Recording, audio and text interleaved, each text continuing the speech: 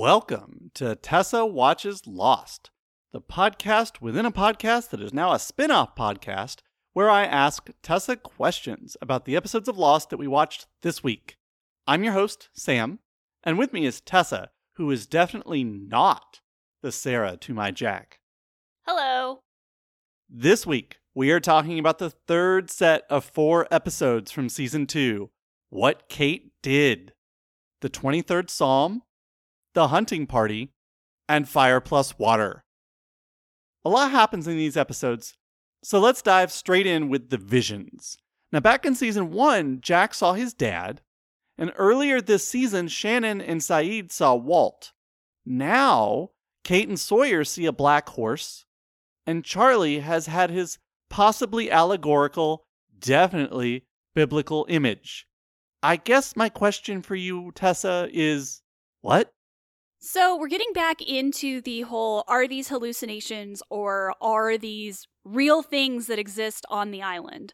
So with Kate, we see the black horse, which is clearly a callback, as we find out in the episode flashback, to when she crashed the car that she and the sheriff were in. Or I guess the horse ran across the road and the marshal crashed the car that he had arrested her in. And when she gets out of the car, she realizes, but when she looks up after kicking the sheriff out of the car and taking over the car, she notices a black horse standing in front of her. So of course she begins to see this on the island. And then at the end of the episode, we see that Sawyer can see it too, which means it's either a shared hallucination or the horse is really there. The other thing that you didn't mention about that episode is when Kate is looking after Sawyer at the beginning and has a moment where Sawyer wakes up and says something to her, which sounds like her stepfather. So the black horse thing I'm really not sure about. This is one of those things like Jack seeing his father at the beginning of season 1. Is it real? Is it not? Is it just symbolic of something? I'm not even really sure what the black horse stands for. Symbol of her past, maybe? Then why does Sawyer see it? These are all big questions I have about that. I think the Charlie thing is a little easier to understand, even though the visions that he sees are much weirder than the black horse, because he's seeing, and Echo interprets this for us. He's seeing religious imagery, right? He sees, the dove coming out of what looks like a holy painting that features his mom and Claire as like angels or saints.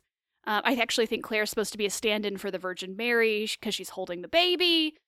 This is all very religious, right? And then he keeps waking up in the middle of these visions, which to me that feels more like this is a dream, but it's supposed to be like a religious dream that means something, which if you're familiar with the Bible at all, you know that a lot of prophets and a lot of religious people have messages come to them in dreams, so this actually kind of makes sense if you're from that background, and it makes sense that both Charlie and Echo would read into these visions in ways perhaps that Kate and Sawyer would not. So, as one could say, after pretty much all episodes of Lost, the mystery deepens. Speaking of which, we don't get a lot more on the Dharma Initiative in these episodes, except for the excised part of the orientation film that Locke found. Except for the excised part of the orientation film that Echo found in a Bible. Does that missing piece of the film tell you any more about what's going on? Well, the one new piece of information that we get, and it's important to the actual plot of the episode, is don't use the computer for anything other than typing in the code. Do not communicate to anyone on it. Don't listen to it. Don't trust it, which again creates more questions than it does answers, but it directly relates to what happens to Michael because he starts communicating with someone who claims to be Walt on the other end. Whether or not it actually is Walt, of course we don't know. But considering the fact that the new video, the spliced video, warns us against it, I suspect that it's either not Walt or it's like in Shang-Chi, where Tony Leung's character is hearing some voices that he thinks are his dead wife, but it's actually this other being that's trying to trick him into letting it out of its prison. Those are sort of the vibes that I'm getting from this, is that like there is something maybe that's trapped in the island that's trying to get out. The island itself is playing tricks. That's all the new information that I got from this new orientation video. So, checking in on the others situation, Jack, Sawyer, Locke, and Kate come face to face with the apparent leader of the others, who Sawyer calls Zeke. You want to add anything to your thoughts about the others from last week? Is it just me, or is Zeke giving us all big Negan vibes? Like, this episode actually, and especially because Jack immediately returns from the hunting party and goes to see Ana Lucia and is like, could we train an army? Like, I know that this predates Robert Kirkland's Walking Dead graphic novel series, but it's giving me real Rictatorship vibes. Like, we found this other group of people that are trying to survive, but they have a vastly different philosophy than we do. We need to learn how to fight back against them and hold our own. Of course, other than that, we don't really get a lot of information. I really liked the scene where Jack tries to call Zeke on his bluff about there being a ton of people, and there's this really great visual where Zeke whistles and you see all the torches being uncovered by all of the people around them. There's like 40 or 50 people standing around them. And then, of course, at the end of the conversation, they douse their torches and they immediately disappear, which tells me that these people have been on the island a very long time. Perhaps some of them were even born on the island because they know how to move around completely silently, which is eerie and scary. And yeah, we still don't really know much about them. They kind of come to a détente with Jack, like, you stay on your side, we'll stay on our side. And of course they use Kate to threaten Jack into giving up his guns, which just angers Jack to no end. But really, we don't learn that much more about them. We just know that they're extremely powerful. So we'll have probably more to say about the Jack-tatorship in future episodes. These 4 episodes have some absolutely brutal flashbacks. Let's start with Kate's, where we finally discover that we have a classic Pearl Jam Alive situation. What she thought was her daddy was nothing but a insert term here. This episode asks us if what Kate did. This episode tells us what Kate did, but then asks us whether what she did was ethically and or morally permissible. So is it? I am still not completely sure about her motivations for what she did, because she blows up her father, who she didn't know was her father until it's implied maybe a few months earlier. And at first I thought, oh, well, this is totally justified because he's clearly abusing her mom. And even though she insists to the marshal that he never touched her, it's very clear in the brief scene that they interact with each other that he's definitely very creepy. He definitely has like a vibe of somebody who has definitely treated her inappropriately for a father-daughter relationship, whether or not he knew he was her real father or not. So at first I thought, okay, this is justified. Like, this is her trying to free her mom from an abusive situation in the only way that she knows how. It's her, dealing with perhaps some childhood trauma. But then at the end of the episode, she says to Sawyer, who she thinks is unconscious, and she's like talking to him like he's her stepfather/father, that she killed him because she couldn't stand the idea that she came from him, that he was like a part of her. And then that was the inciting incident, because, and the marshal points that out too. He's asked her, why did she decide to kill him now, as opposed to earlier, when she was a teenager or, in her early 20s. And it's just, it's interesting to me because it's not really clear why she killed him. Was she doing it to protect herself or her mom, or was it sort of a homicidal, like she couldn't handle the fact that she was biologically related to him? Her father even says, like, I don't have murder in my heart when talking to her about her real father. And so, yeah, I don't know. I feel like this is truly a gray area. And of course, what you mentioned earlier about not wanting to be like her dad is what motivates her to kiss Jack, right? She doesn't want to fall for Sawyer because he reminds her of herself and where she came from, and of course it's too late. Now, speaking of ethically and morally permissible, what did you think about the combination of events that has Mr. Eko stranded on an island in the South Pacific with the corpse of his brother? Honestly, I should have known that he was connected to the plane somehow. Like, I don't know how I should have known that, but after realizing that that's actually a plane that he sent off full of drugs, I should have known this. Wow, the Mr. Eko thing is very different than I expected. We're basically told that he was a child soldier, that he was forced into being a child soldier, and that he did it to protect his brother, who then became a priest. And when Mr. Eko grew up, he became like this like badass warlord who, only really cared about his own power, and we get a lot of tension between him and his brother because of that. And of course, he has like a really religious sensibility to him, and he has since he has been introduced in the early season 2. But we get to see that play out more here. And so the connection between the plane is just so weird. Like, it's his brother ended up on the plane because of him and then died. And so he finds his brother's body, which he had to know his brother was probably dead, but it's still, it's grief. And so, it hits him anew and he burns the plane. But we also get to see that the smoke monster doesn't care about him. Like, he encounters the smoke monster on his way to the plane. Charlie's leading him to the plane. And the smoke monster just stops and kind of looks at him, and we see some images that are kind of indistinct in the smoke. And then it leaves him alone. So is this because he's religious? Is this because he's certain of who he is now? He tells us at the end of the episode that he's a priest. Is he really a priest? Or is it because his brother nominally said he was a priest at one point in his blackmail scheme? Like, I don't know. It's a really brutal flashback, but it shows so much of this character at the same time.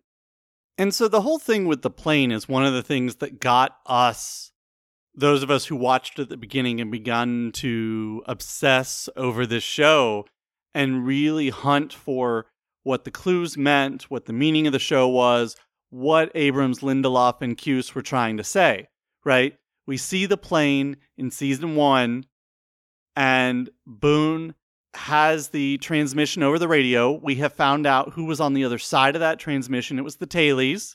Boone dies as a result of that plane falling to the earth. But we also discover that the plane has the Virgin Mary statues with the heroine inside them, which is Charlie's temptation, which we'll get to here in a little bit. But that leads to his religious iconography dream. But of course, the heroine exists on the island in the first place, because of Mr. Eko. How in the world did this plane, as it was pointed out in this episode, how does it make any sense that this plane has made it from where Mr. Eko was to the island? It makes no sense. But there has to be a plan, right? All of these things have to come together. Right? And then there's poor, sad sack Jack. He saved Sarah's life, performed a miracle on her, married her, and then she cheated on him and left him. At least that's one way of telling the story. What did you think? So we finally get another Jack flashback, and it's a continuation of the story that started... Well, I mean, we've seen 2 parts of the story by now, right? At the beginning of this season, we saw the part where Sarah is brought to the ER. She's been in a car accident, and he fixes her, right? There's a miracle, and he doesn't exactly know how he did it, but he did it, and he fixed her. We've also seen them getting married. That was in season 1. And now we're seeing the end of the relationship, or at least the end of their marriage. I'm not sure if there are more scenes with her, but we get to see the end of their relationship here. And this episode, more than any other, told me something about Jack. Jack has a savior complex, and that's not a surprise considering what we've seen from Jack so far, but this episode does highlight how that can be both really good for a doctor, right? Because he is willing to spend all of this time and effort in his patients' lives. He's getting home at like 4 a.m. in the morning. He's investing in these so-called no-hope cases. He's really good with his patients and with his patients' family members, as we see, even though he sort of falls in love with one of his patients' daughters a little bit. Or he at least is very attracted to her. But it doesn't really work for a long-term relationship. Once Sarah is fixed, once she, has been married because she was dumped by her fiancé, so he steps in to marry her, there's nothing left for him to do. There's nothing left for him to invest in the relationship. And so it can be a very destructive tendency, a savior complex, especially, I think, with men who keep trying to find issues in their partners' lives to fix. And I think this episode really showed that. As soon as somebody else needed his help, the daughter of the patient, he started investing more in her life than in his wife's life. I really enjoy the character of Jack. By the way, when I was putting together the notes for this episode, I saw, and if you know anything about me, you know that I love this kind of thing. So Matthew Fox's big show before Lost was Party of Five, which I've only seen a couple of episodes of. But in one of the seasons, his character, Matthew Fox's character from Party of Five, asks out a girl and she shoots him down. And that girl was played by Julie Bowen. So that was really cool. But I like Jack because he is a very gray character. He is somebody who wants to do the right thing. He wants to be a good person. The problem is when you don't have the guidance, when you don't have the kind of role model that can help you do the right thing. So when Christian, wants to operate on somebody even though he's drunk, Jack knows it's right to not let that happen. He knows what's right. But when it comes to doing the right thing in terms of professional judgment, his personal relationships, he can't look within and make the same decisions that he can make when they get pointed outward at somebody like his dad. And then, of course, his relationship with his dad complicates everything on top of that, which is why that vision occurred in season 1. So he's got a lot of complicated issues to work through, and that makes it difficult for him to do the right thing, even if he wants to. He's still responsible for what he does, but, it's interesting understanding the complexity there.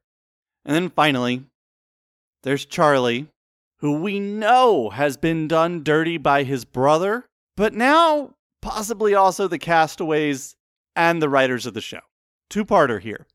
We already know that his brother had a profoundly negative impact on Charlie's life, but this episode makes it so much worse, doesn't it? His brother sells his piano to get money to fly to Australia to be with his baby mama and get clean from the drugs that he hooked Charlie on. I mean, I have no sympathy for his brother at all. Like, his brother, basically, when his life hits rock bottom, he decides that the best thing for him is to cut ties completely with Charlie, move halfway across the world, and do nothing to help Charlie, even though he is the one who is directly responsible for Charlie getting hooked on drugs in the first place. And of course, Liam and Charlie's relationship is meant to evoke the Wibbling rivalry of the Gallagher brothers. So if that plays out, we know that Charlie's brother Liam will eventually get back into the business and become successful, even though he's a jerk. Well, I was going to say, too, there's a lot with brothers in this season of Lost, right? We get Mr. Echo and his brother. There's a reference to Claire's baby's name is Aaron, and Echo says, oh, the brother of Moses. We get Charlie and his brother. So lots of brother narratives in this particular season. Oh, and I also I found the end of the flashback sequence with the Charlie episode to be heartbreaking when his brother's walking out and he's yelling after him, what about my family? What about my family? Like, that hurt. It hurt to hear Charlie say that. If you're wondering, listening to this podcast, if I, person who has watched Lost and had a profound effect on me, can hardly keep it in when Tessa says things like the things she just said. Yeah. We'll get there, though. We're several seasons away from the end. But before we leave Charlie, so we talk about the flashback. How does this flashback, how does it shape events on the island? You feel very strongly about that. So that's where we're going to end today. Go for it. So this episode came out in 2006, and I don't think that we as a society or television in general really knew how to talk about addiction. And this episode really suffers from that. Like, Charlie is addicted to heroin, which, as we know, is a disease. It is not something that he has control over. Now, he does have control and responsibility over his actions. He does have to take that responsibility for what he does. However, addiction is really tricky and it's really complicated.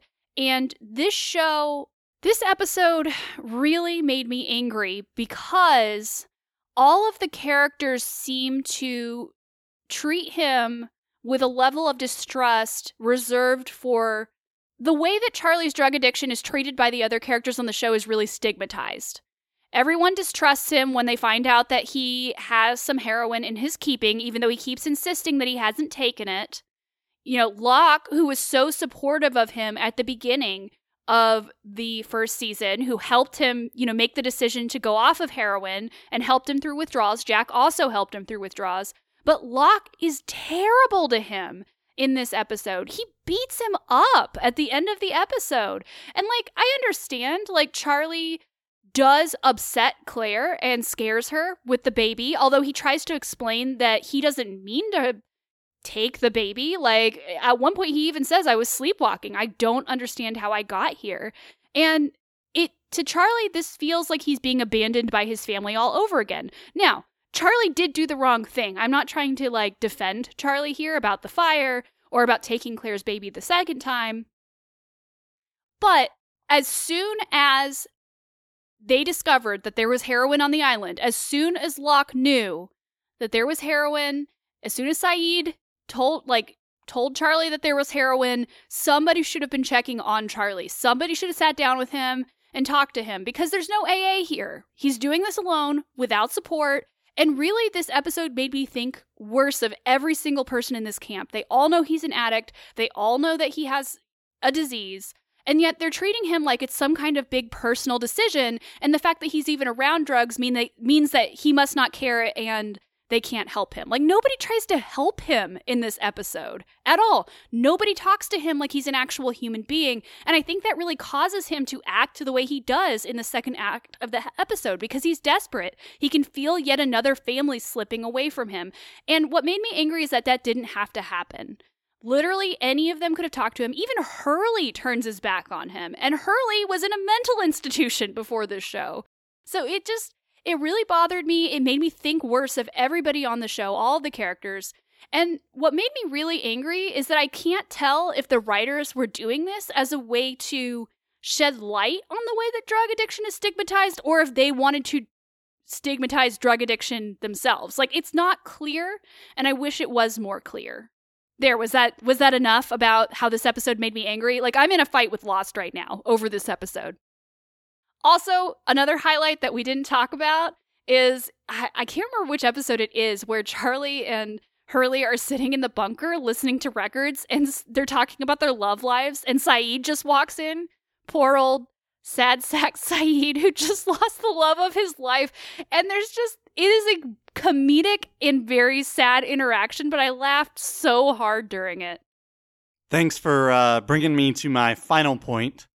There is one very significant thing, perhaps the most significant thing that happens in these episodes. Hurley has a crush on Libby! And he definitely does not know how to handle it. She's kind of cute, right? In an I've been terrorized by the others for 40 days kind of way. I think I have a chance with her. I mean, it's a classic desert island scenario. All right, that's it for today. Okay, that's it for today. Join us next week for more Tessa Watches Lost. You can find me on Twitter at Sam_Morris9, and you can find Tessa at Suela Tessa. Until next time, we're running a little low on mixers.